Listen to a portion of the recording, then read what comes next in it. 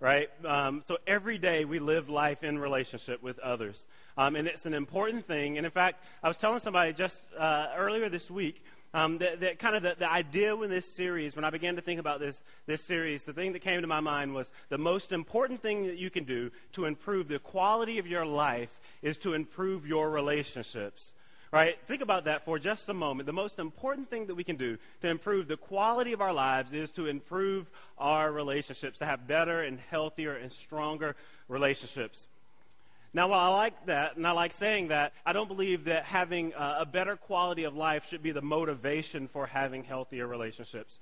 Rather, it's our decision to follow Jesus Christ. And so we're in this series, and we're saying, hey, we're talking about following Jesus, and part of following Jesus means strengthening our relationships. There are some things that Jesus teaches us about how we ought to relate to other people. And when we follow Christ, when we live in the way that God has called us to live, our relationships should be stronger because of the way that we live in relationship to others. And so last week we talked about love, and we talked a lot about what the scriptures teach us about love and what it has to say about loving others. And there's some challenging things in the scriptures. Jesus teaches us to make love a dominant relationship principle in our lives. Right? It's a dominant relationship principle. It's the thing that's at the forefront of our lives, to make it our priority. He even goes so far as to teach us to love our enemies. And last week, I know as I was up here talking and teaching, and I could see it even on some of your faces, that when I said Jesus teaches us to love our enemies, now picture who that person is, right? Right, there may be a face that pops up, right? You might have just lost focus, so try to regain focus. Because there might be somebody that's been annoying you all week long. Right? Or somebody that you're like, I don't know why she has to, every week, all Monday morning, right? She goes in at 9:30 already, just got to work, wanted to do this week different, right? Maybe there's that name or a face or a person that pops in your head. But Jesus teaches us to love our enemies, and that love is regardless of what the other person does. I thought about this analogy actually just this morning. It's kind of like playing tennis, right? When you play tennis, you serve the ball, and the person hits it back to you. But the love that Jesus is teaching us is serving and continuing to serve regardless of whether the other person hits the ball back, right? If we love somebody and we don't get love in return, that's probably like their one chance of receiving a loving action from us. Right? We kind of write them off. That's our tendency. But Jesus is teaching us to serve the ball, right? And even if they don't hit it back, even if they still live in opposition to us, even if they still do mean and hurtful things, that we're still to love those people. And that's challenging. But love is a dominant relationship principle that Jesus teaches. And so this week we're going to go a little bit further in talking about relationships and something else that Jesus teaches. But let's pray before we get into the message this morning. God, we give you thanks. We give you thanks that you've shown us what love looks like. I keep going back to that verse in Romans, I think it's in chapter 5, that says, while we were still enemies of God, while we were your enemies, that you chose to love us, that you chose to show us unconditional love. It wasn't conditional on anything that we did or said or ever could become, but it was simply an act of your grace. It was simply the overwhelming power of love. God, you looked past our faults and you saw our needs and you chose to love us. God, help us to receive that love and help us to turn it around and show it to other people. And God, please guide us this morning as we look in your scriptures even deeper. Please guide us in our relationships. Please help us to be better followers of Christ. And ultimately, as a byproduct of that, please, God, strengthen our relationships. It's in your Son, Jesus Christ's name, that we pray. Amen. So last week, as I was talking about love, I could imagine this, and this is kind of how I feel. And so I'm just laying it out about just kind of how I feel about this. And that's that I can imagine some of you saying to yourself, I hear what you're saying about love my enemies, but you don't know what it's like to deal with, fill in the blank, whatever name you have there. Or I can hear you say, love my enemies, but you don't know how deeply, fill in the blank, hurt me. Or I can hear you say, love everyone, love all people, including my enemies, But there's some pain in here that's preventing me from doing that. Right? For many of us, that's our story. Right? We're hearing the command, we're reading the scriptures, we're hearing what Jesus says about loving our enemies, but there's something there that's blocking that love. And there's some people that we're hearing that command from Jesus, and we're writing some people off because for some people, it's just not really an option. Right? I'm just not going there. Jesus meant love everyone except, right? That's so easy to do because it's hard to sometimes, and it maybe swallow our pride and to love unconditionally, even when it's difficult. But I want to challenge you this morning for that person that maybe you've written off, or that person that you say, this scripture applies but to everyone but him or everyone but her. Put that person's name back in there. And let's talk about what that means. Let's wrestle with it. Because the scriptures challenge us to wrestle with what it looks like for us to follow Jesus. You see, the reality is when someone wrongs us, when someone hurts us, when someone abuses us, it elicits all kinds of emotions. Right? It might be anger. It might be hatred. It might be fear. It might be anxiety. It might be pride. Right? It brings about all kinds of emotions. And the reality is these emotions hinder love. These emotions prevent us from acting in a loving way. When someone's hurt us, it's hard to turn around and show them love. We either want to distance ourselves from them, separate ourselves, have nothing to do with them, or we want to hurt them in return. Right? Or we can think of a number of different things, like maybe I could just pull their toenails off one at a time or something. Not that I've ever considered that. But there's all kinds of things that we can think of that will be hurtful to those who've hurt us. And these emotions, as we deal with them, as we wrestle with them, as we live with them, they make it difficult to love. In fact, sometimes in the church, I think we're guilty of kind of beating ourselves up because of our emotions. We're guilty of saying, of kind of looking down upon ourselves because I don't have love in my heart, because I feel, hatred maybe even rising for someone, or I feel frustration rising with someone, or I'm feeling sad because of what someone's done, or I feel this fear within. And we have a tendency to beat ourselves up because of these emotions. That's one of the reasons why I love the book of Psalms. If you ever read in the book of Psalms, it goes through the emotions of human life, not just Christian life, but the emotions that all people feel as being humans. The whole gamut of emotions are displayed in the book of Psalms as writers are laying out their emotions before God. Right? It goes from extreme joy to extreme sadness, from extreme pleasure and satisfaction to extreme pain. This whole gamut of human emotion, the writer lays them out. There's a Psalm, I think it's Psalm 88, and it's not going to be on the screen, but I just want to read it for you. It says this, just part of it. I'm going to begin in verse 1. It says, Lord, you are God, the God who saves me. Day and night I cry out to you. May my prayer come before you. Turn your ear to my cry. I am overwhelmed with troubles, and my life draws near to death. I am counted among those who go down in the pit. I am like one without strength. I am set apart with the dead, like slain who lie in the grave, whom you remember no more, who are cut off from your care. You have put me in the lowest pit, in the darkest depths. Your wrath lies heavy on me, and you have overwhelmed me with your waves. You have taken from me my closest friends and have made me repulsive to them. I am confined and cannot escape. My eyes are dim with grief. Right? That's the book of Psalms. And that's the guy saying life has gotten hard.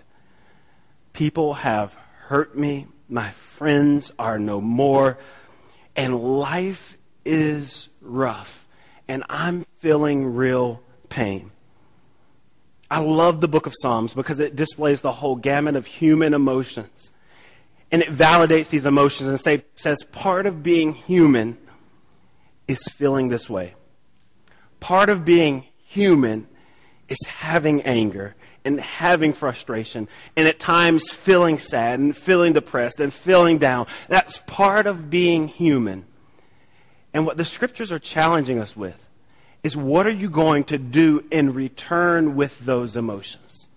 Don't beat yourselves up because of the way that you feel, but what are you going to do with the way that you feel? You know, in Ephesians, Paul's writing this letter to the church. And I love what he does with one particular emotion, but I believe we can apply it to all of our emotions. In Ephesians chapter 4, he says this, and let me just find it real quick. In Ephesians chapter 4, Paul's writing here, and he says this in verse 26. He says, "In your anger, do not sin. In your anger, do not sin, and do not give the devil a foothold." And so he's saying, in your anger, do not sin. I missed the part. In your anger, do not sin. Do not let the sun go down while you're still angry, and do not give the devil a foothold. What he's saying is, there's nothing wrong with feeling anger. There's nothing wrong with getting upset.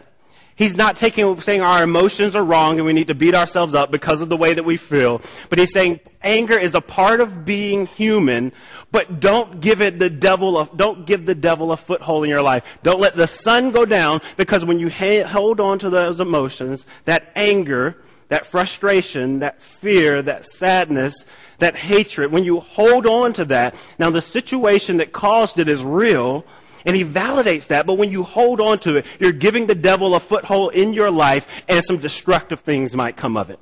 It's not out of emotions that destructive things come, but it's when we hold on to our emotions. He's teaching when we relentlessly hold on to our emotions, the way that we feel when we have these negative emotions, when we relentlessly hold on to them and refuse to let them go, we'll find that there comes a time where those emotions will begin to hold on to us. And we can't let them go because now they have a grip in our life, and it's harder to move past it. And what the scriptures are challenging us to do is not to beat ourselves up because of the way that we feel, but to become aware of our feelings, to become aware of our emotions, and to begin to work our way through them in a healthy and productive way. This may mean talking to a friend. But if that is talking to a friend, make sure you discern who that friend is carefully, right? Because there are some friends that will not be very helpful. They will make you feel good about it, right? But they will not be helpful in their advice. It may mean talking to somebody. It may mean seeing a counselor or a therapist or somebody that you can talk through these feelings in a safe environment. An environment where you can lay it all out, where you can be heard and you can hear, right? And you can express these things, and you can have the help of someone else who can walk with you through these challenging times in your life. The reality is these emotions come upon us all. We will all feel anger. We'll all feel hatred. We'll all feel pride. We'll all feel frustration. We'll all feel fear at some point in our lives. And the Bible's challenging us to do something with it and not to just sit on it, because when we do, we're giving the devil a foothold in our lives. Those emotions begin to hold on to us.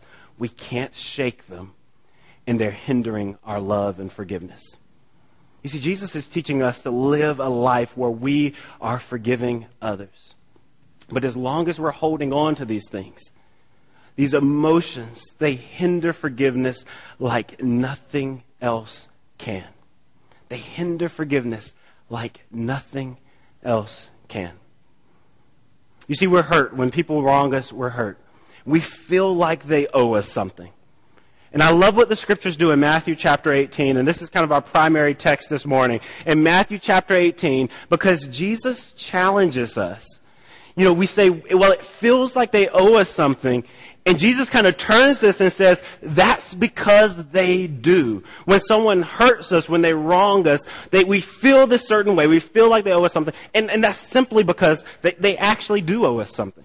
Look at Matthew chapter 18, and we're going to read this, I think, starting in verse 21 in Matthew chapter 18. Look at what Jesus says. He begins, he's going to talk to Peter, and he's going to tell this story. It says, "Then Peter came to Jesus and asked, 'Lord, how many times shall I forgive my brother or sister who sins against me? Up to 7 times?'" All right, that seems like a fairly generous number. He says, "Up to 7 times?" Jesus answered, "I tell you, not 77 times, but 77 times. But 77 times, all right? It says, therefore, the kingdom of heaven is like a king who wants to settle accounts with his servant. As he began the settlement, a man who owed him 10,000 bags of gold was brought to him. Since he was not able to pay, the master ordered that he and his wife and his children and all that he had be sold to repay the debt. So this guy owed his master some money, right? And he comes to him and he says, hey, give me my money. You've had it long enough. With interest, give it back. And this guy doesn't have it. And so he orders that everything that he has, his wife and his children, right? Talk about a hard life. His wife and his children be sold so that he can pay his debt. It says in verse 26, at this the servant fell on his knees before him. Be patient with me, he begged. I think that's an understatement, right? I think he was probably crying and everything else. I mean, this guy is, be patient with me, he begged. I will pay back everything. The servant's master took pity on him and canceled the debt and let him go. Right? It's not that he didn't owe his master any longer, but it's that the master chose to cancel his debt. And Jesus is telling this story as an illustration of what forgiveness is. Forgiveness means canceling someone else's debt. It means saying, yes, I acknowledge you owe me. You have wronged me. You've done me wrong, and you deserve to be paid back. There's a debt that you owe me. There's a debt that by all means I deserve to take from you. But I'm going to choose to cancel that debt. On the handout this week, and sometimes you should have gotten one of these on your way in. If not, I think there's probably some more in the back. But we have these sermon handouts, and they have questions for consideration. There's this quote on there for number 4 by this lady named Jan Johnson. It says this, and I want you to listen to this quote. It's powerful. It spoke to me a lot this week. It says, forgiveness is not the same thing as approving what another person has done or even being tolerant of others. It's not the same as excusing a wrong, ignoring it, trying to forget it, or pretending a wrong didn't occur. Instead, it's a choice to bless someone who has done us wrong when there appears to be no sensible reason. When there appears to be no sensible reason. Right? So it's not about saying, hey, you didn't hurt me, or you didn't do any wrong to me. But it's about recognizing that there's a debt that's owed and not demanding it back. Right? This is deeply a form of generosity. A couple of weeks ago, we talked about generosity in the sense of giving financially. But the Bible, when it talks about generosity, and when it says that we are to be generous people, and when we as Tri-Cities Church talk about generosity as being one of our values, one of our core values as a church, we're not just talking about giving our money.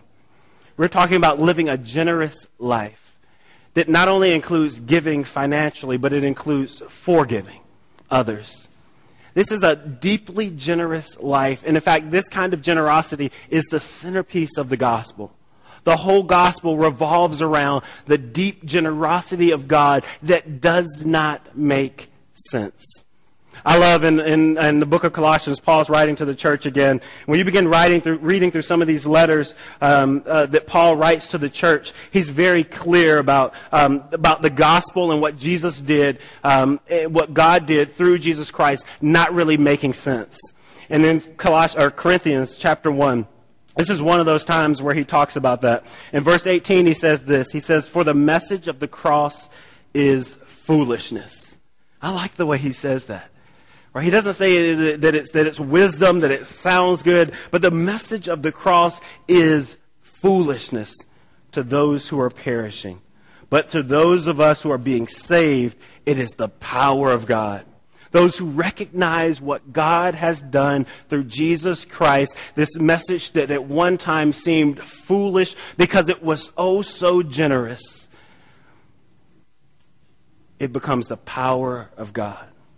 For it is written, I will destroy the wisdom of the wise, the intelligent of the intelligent. I will frustrate. Where is the wise person? Where is the teacher of the law? Where is the philosopher of this age? Has not God made foolish the wisdom of the world? And then down in verse 25, he says, for the foolishness of God is wiser than human wisdom, and the weakness of God is stronger than human strength.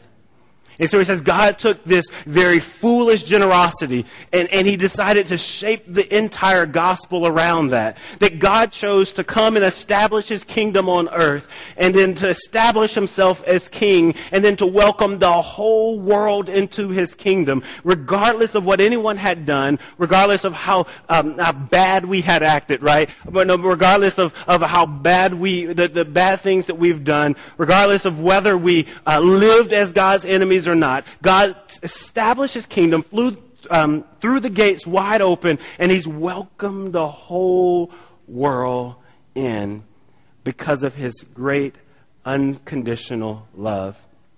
And he's welcomed us to come and live as citizens of his kingdom and to enjoy the benefits and blessings of his kingdom, and ultimately to enjoy that for all eternity. This is the gospel.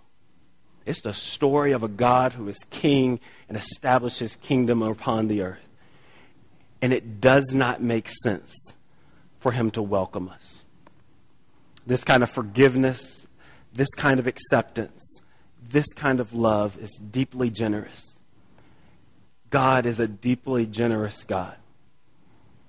And he's chosen us. He's called us to come and be a part of that kingdom that does not make sense, and to live in the same way. To show this deeply generous forgiveness. To forgive in a very generous way. You see, for followers of Christ, this isn't an option. It's an obligation. It's not an option for us to be generous. If we're going to choose to follow Christ, we must forgive as Christ has chosen to forgive us. Let's look back at Matthew chapter 18 and see what this servant did after he was forgiven by Jesus. In Matthew chapter 18, I'm going to pick up in verse 28. It says, "But when that servant went out," and this is after he had been forgiven, after this debt, what was it? 10,000 bags of gold, right? 10,000 bags of gold after he had been forgiven this great debt, after his wife and children were spared, after he got to keep his house and all the things that he had accumulated throughout life. It says, "But when that servant went out, he found one of his fellow servants who owed him 100 silver coins." Now we all know silver is not as valuable as gold, and 10,000 is a lot more valuable than 100. Right? So this guy didn't owe him much. He grabbed him and began to choke him. "Pay back what you owe me," he demanded. His fellow servant fell to his knees and begged him, "Be patient with me." This is the same thing this guy said just a few verses earlier. "Be patient with me and I will pay it back." But he refused. Instead, he went off and had that man thrown into prison until he could pay the debt. When the other servants saw what happened, they were outraged and went to their master and told their master everything that had happened.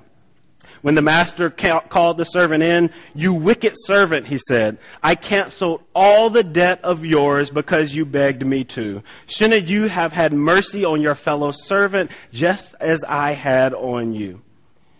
In anger, his master handed him over to the jailers to be tortured until he should pay back all he owed. This is how my heavenly Father will treat each of you unless you forgive your brother or sister from your heart. The scriptures are teaching, and Jesus is teaching here, that when we choose to follow Christ, when we choose to accept God's forgiveness, that forgiveness in return becomes not an option, it becomes an obligation.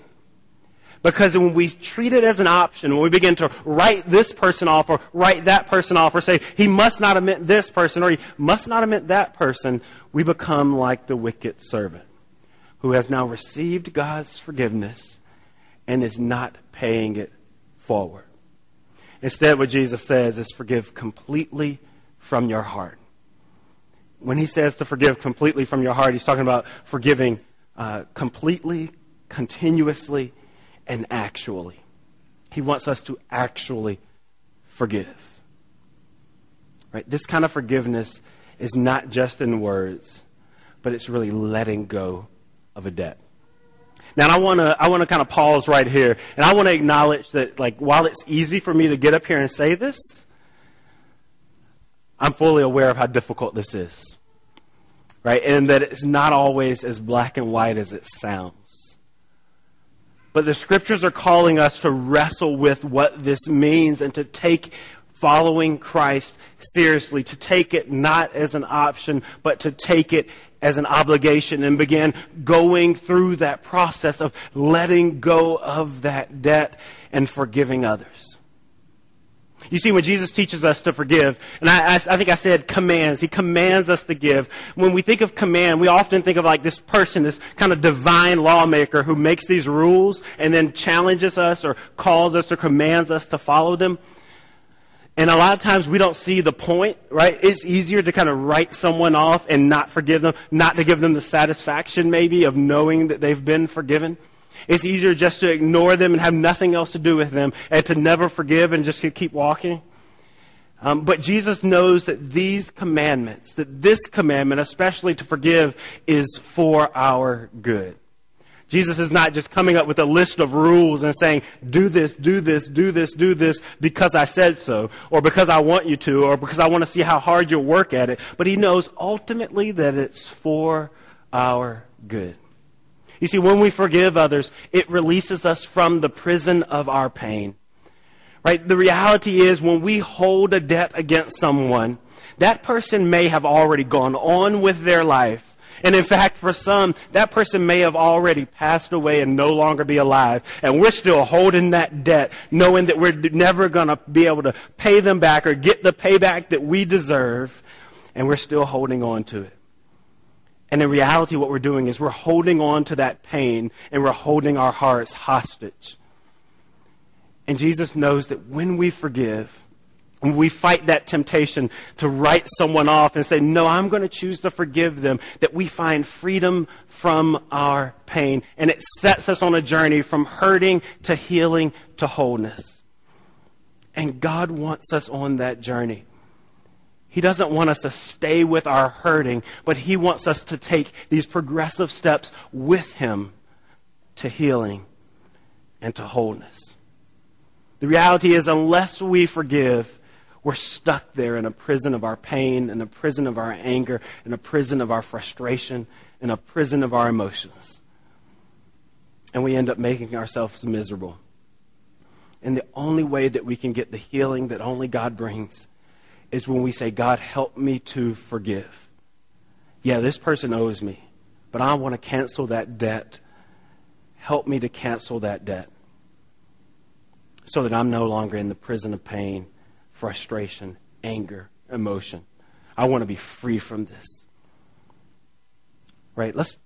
I pray that prayer with you. Pray that prayer. I want to challenge you. Pray that prayer. Pray that prayer, and I'll pray it with you. God, free us. Help us to forgive, because it's only there that we find freedom. The second thing that forgiveness does is it opens the door to reconciliation. Right? A lot of times relationships have been ruined over hurt and pain or someone wrongs us. But when we forgive, when we go through the door that's been opened for us through Jesus Christ, right, it opens another door to reconciliation, for relationships to be restored, for healing to happen. Now, when Jesus talks about forgiveness, he's not saying everyone needs to be your friend, right? Because that's not true. He's not teaching us to be friends with everyone. Forgiveness means letting go of a debt, but recognizing that there are some people that we don't need to be friends with. And recognizing that there are some people that we don't need to be in close relationship with because they continue to hurt us time and time and time again. You see, forgiveness is not the same thing as reconciliation, and reconciliation is not the same thing as friendship. Forgiveness means letting go of a debt. Reconciliation means having a peaceful relationship with one another. Friendship means having an ongoing relationship with someone. Jesus is not calling us to have this ongoing, deep, and intimate relationship with everyone we know, because there are some people that will hurt us and continue to bring us down. But he is calling us to forgive everyone who has hurt us and to cancel their debt. Then the final thing that forgiveness does is it enables us to receive God's forgiveness. You know, I've been hearing this word kind of over and over in my head, and I don't really know what there is to it. I'm just kind of, I hear it, and my wife's probably been looking at me like I'm crazy, but there's this word, celebrate. And it's in some songs, and I've read it, I've come across it in Scripture, and it almost seems like every time I read it or hear it, it almost just kind of jumps out to me. And the reality is, celebration is a part of the Christian life. You see, as we follow Christ, and as we make it through these steps, this process of forgiveness, and we forgive others, we celebrate. Because the reality is that when we forgive, we're reminded that God has forgiven us. That the great debt that we owed, the 10,000 bags of gold that we owed the master, has been forgiven. And we're reminded that we have reason to celebrate. That we have reason to be glad. And so it's not just overcoming the challenge of forgiving, but it's when we overcome that challenge, we celebrate together. Maybe you've forgiven someone and you've let that debt go. Tell a friend about it. Celebrate with them. Tell us about it. Celebrate with us. We'll celebrate with you. We celebrate forgiveness because God has forgiven us. You know, we're going to continue this series for at least 2 more weeks. We're talking about relationships. And relationships are important in our lives because God created us to live in community. Whether we know it or not, we need one another. And I love to talk about the church because in the church, a lot of times we view this gathering, us coming together on Sunday morning, is doing our weekly duty, the thing that we've been called to do. And we gather, and it's maybe about singing songs. It may be about, for you, it may be about singing songs. It may be about hearing a message. But ultimately, what God had in mind was a community of people that would do life with one another. A community of people that would have confrontations even with one another. A community of people that would even hurt one another, but that would put into practice these relationship principles. That would love one another and allow that love to conquer any hurt. That would put into practice forgiveness and allow that forgiveness to triumph over any pain. And that there's a community that truly represents what God desires for humans. And that's not a perfect community, but it's a community where God's love, working through us, brings us together in unity. Where we recognize that we weren't just created to do life alone, and that writing people off isn't a healthy way through life, but facing our confrontations and facing our conflicts and applying these principles that Jesus teaches us to our lives is a healthy way through life, because in that way we recognize the fact that we need our relationships, and that relationships are essential to our lives, and that this is the way that God has chosen for us to go through life. And it is ultimately a blessed way of life because we're not alone. We're with one another. Let's pray. God, we're thankful this morning that you've called us into community. God, I just pray that you help us to recognize that you've chosen to look past our wrong, to look past any debt that we've owed to you. God, that you didn't hold our faults against us, but you've chosen to love us. God, your love, it never fails. It never runs out. It never gives up on us. And we're thankful for that. God, you've loved us unconditionally, and you've taught us what that looks like. God, please help us to do the same. Please help us to be a people that love unconditionally. That the world might know that we are followers of Christ, not by the fact that we attend church or because we have a Bible in our dashboard or because we wear a cross around our neck, but they will know that we're followers of Christ by the way that we love one another. God, help that to be so. God, I know some of us are wrestling with this ideal of forgiveness, and there's someone that we just can't imagine forgiving. Those words, we can't see how we could utter them to them. We feel like they owe us something, and that to forgive is to give them more. And it is. But it is the kind of generosity that you're calling us to. And so, God, I just pray that you help us to forgive, not just in word, but with and from our heart. Completely, continuously, and actually. God, please help us to do that. and to celebrate that as we do that, we're reminded that we're forgiven by you, that we can have a relationship with you, and that you won't be like our earthly fathers, but you will be like a heavenly Father who's perfect and whose love heals us, whose love restores us, whose love calls us into relationship with you. God, we love you. Please help us to follow your command. It's in your Son, Jesus Christ's name we pray. Amen.